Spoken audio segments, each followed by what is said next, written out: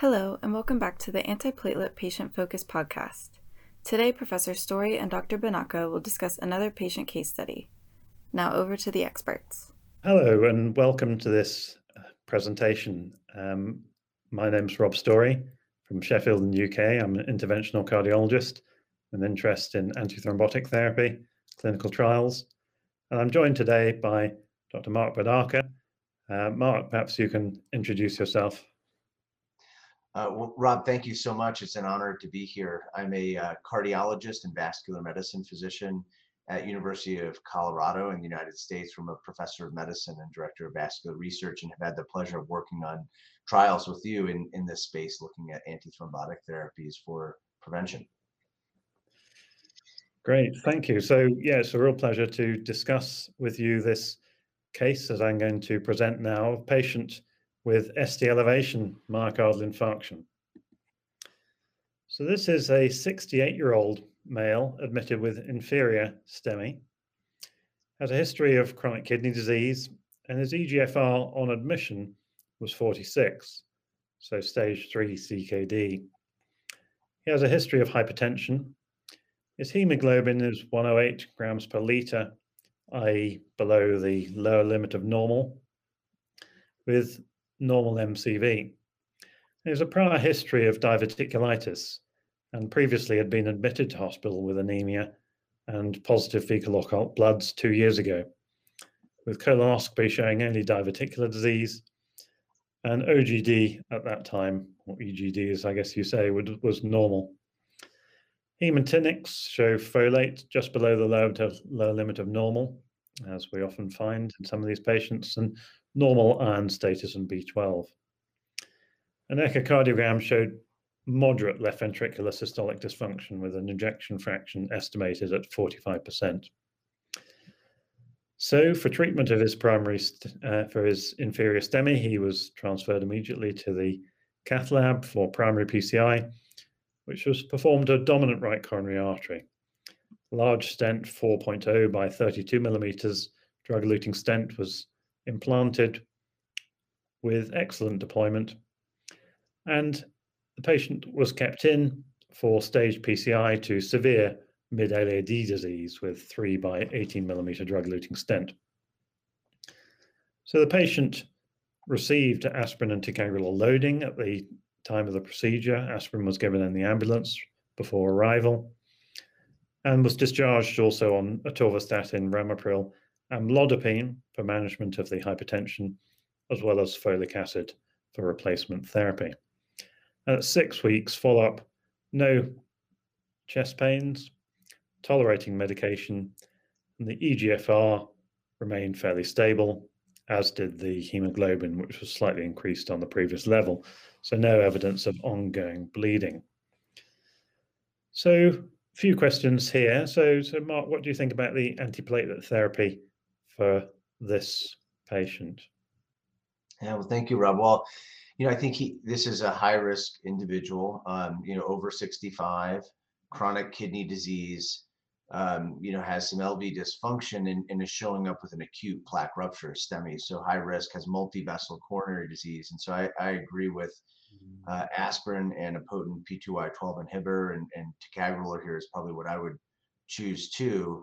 And I think otherwise management looks very good. I might sort of query around the lipids, for example, and whether an A1C was checked, which I'm sure it was. But from an antithrombotic therapy perspective, this looks quite appropriate. I suppose the challenge is that there are a couple of concerning features here for bleeding, and I'm very happy to see at 6 weeks that the patient is tolerating therapy and hemoglobin stable. I might start to wonder about longer term strategies, but I think the initial management, it looks very good, and the 6-week follow-up is reassuring.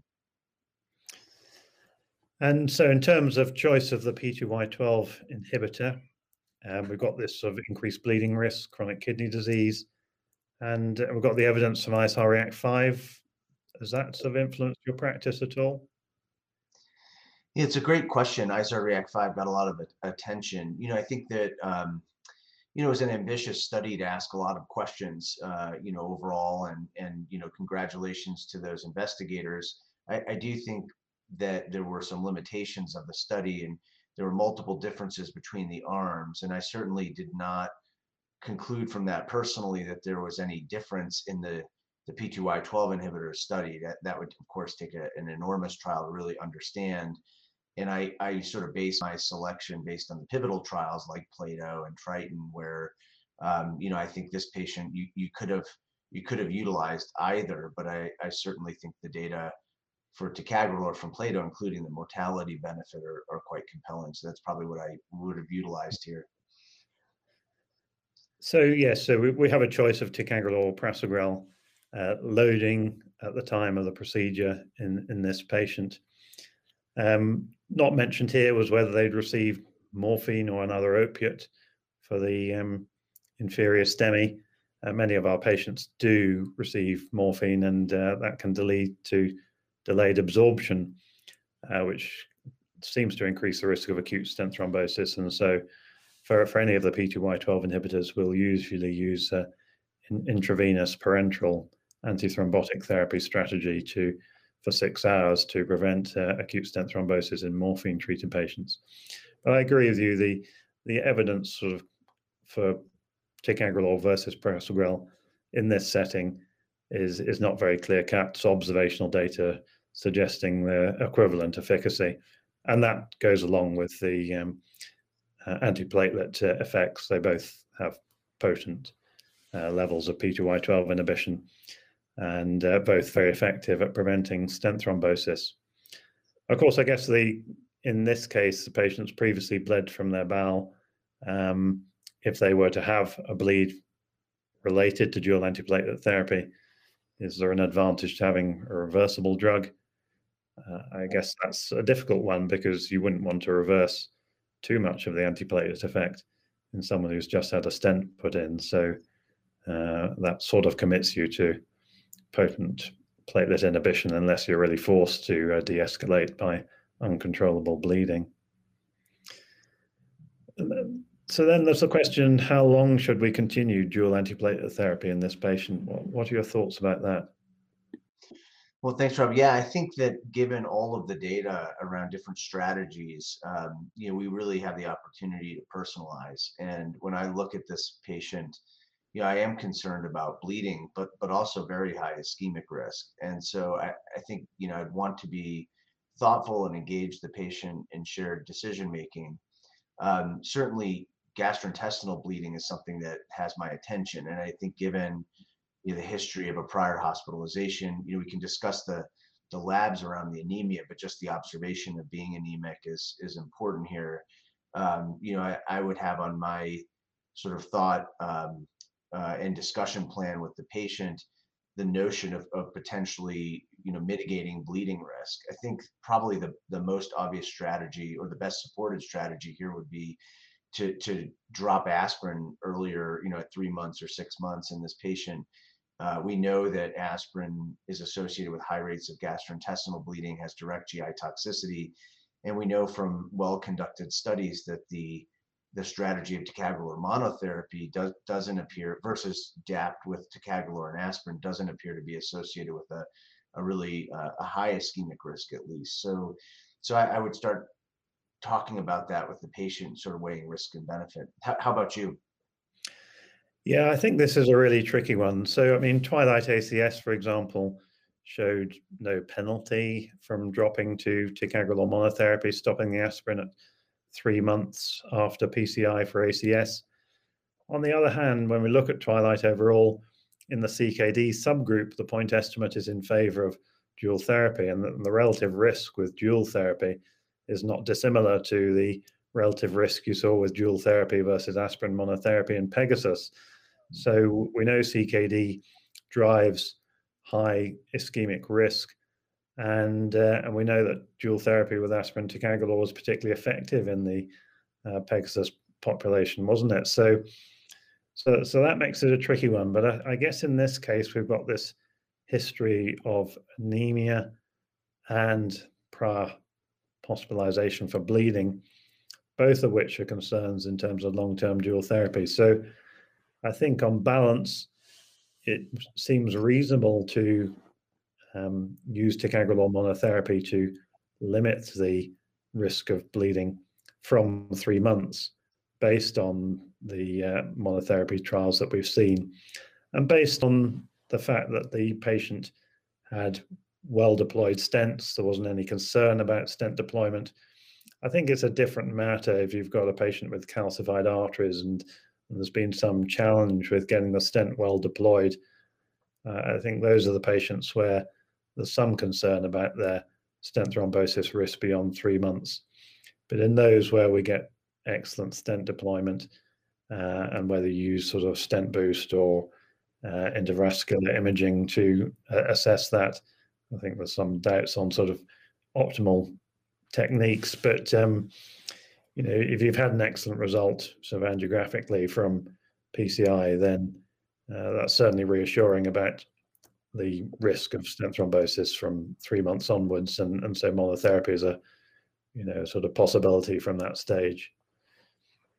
What do you think about the latest evidence on clopidogrel monotherapy? Well, it's a great question, Rob, because as you know, there are different strategies for de-escalation. One could go to aspirin monotherapy, one could change to aspirin and clopidogrel, or one could go to clopidogrel monotherapy. I think for me, certainly aspirin monotherapy, I'd be worried about GI bleeding. So I think I probably wouldn't endorse that strategy. And I think P2Y12 inhibition is important in this type of patient. Clopidogrel, on the other hand, it is, I think, often looked at as a less potent P2Y12 inhibitor. In fact, it is, but I think the more critical issue is the degree of variability. And for any individual patient, we just don't know what level of protection they'll get, with about 30% essentially unprotected. And so that also would make me uncomfortable, either as DAPT, but certainly with clopidogrel monotherapy. So I think for me, wanting to make sure that we have P2Y12 inhibition on board, I would select a very reliable or predictable agent, maybe is a better word, and I wouldn't be comfortable with clopidogrel here. What do you think? No, I absolutely agree. I think there's clear evidence recently from the STOP-DAPT ACS and the preceding STOP-DAPT study that sort of clopidogrel monotherapy is not a good idea early on. I mean, host exam looking sort of 6 to 18 months down the line after ACS suggested that clopidogrel was more effective at preventing ischemic events versus aspirin monotherapy. So I think that is interesting. I think we don't absolutely know all the mechanisms of benefit for clopidogrel, because it does have a sort of very weak effect on inflammatory markers that could impact on long-term effects and potentially shift the balance in its favor versus aspirin. But clearly this variability in antiplatelet effect with clopidogrel is a major concern if you're focused on coronary thrombosis risk, and particularly if there's any ongoing stent thrombosis risk, then you don't want to be relying on clopidogrel monotherapy. So yeah, I think we probably need more evidence, because particularly looking at all-cause mortality, it'd be nice to have better data for aspirin versus clopidogrel monotherapy in that regard. But I think ticagrelor monotherapy is a nice option here, because there is this risk of bleeding, but there's also the high ischemic risk, and you want to know exactly where you are in terms of platelet inhibition, and so there isn't the issue of poor response to ticagrelor to be concerned about. So I think that is attractive in that sense. So I think that's some great discussion there, Marc. Thank you. And of course, you've been instrumental really in pointing out some of the sort of issues with anemia and prior hospitalization for bleeding as risk factors for bleeding that attenuate the treatment effect of dual antiplatelet therapy, and shift the balance away from long-term dual antiplatelet therapy, particularly beyond the first 12 months of treatment. And so I think this case sort of illustrates that point nicely, and also demonstrates some of the challenges we have when we want to individualize therapy. We have to look at all these patient characteristics to try and get a balance for ischemic risk versus bleeding risk, and use that to judge whether it's right to de-escalate treatment, which can include dropping aspirin from 3 months onwards, as well as making the decision from the sort of default 12 months treatment as to what to do after that. So I'd like to thank you, Marc, for your contribution there, and thank the audience for your participation. Thanks for joining us today. For more information on antiplatelet therapies, please visit medthority.com. Be sure to tune in to our next episode where the experts will discuss major challenges and key considerations for antiplatelet treatments.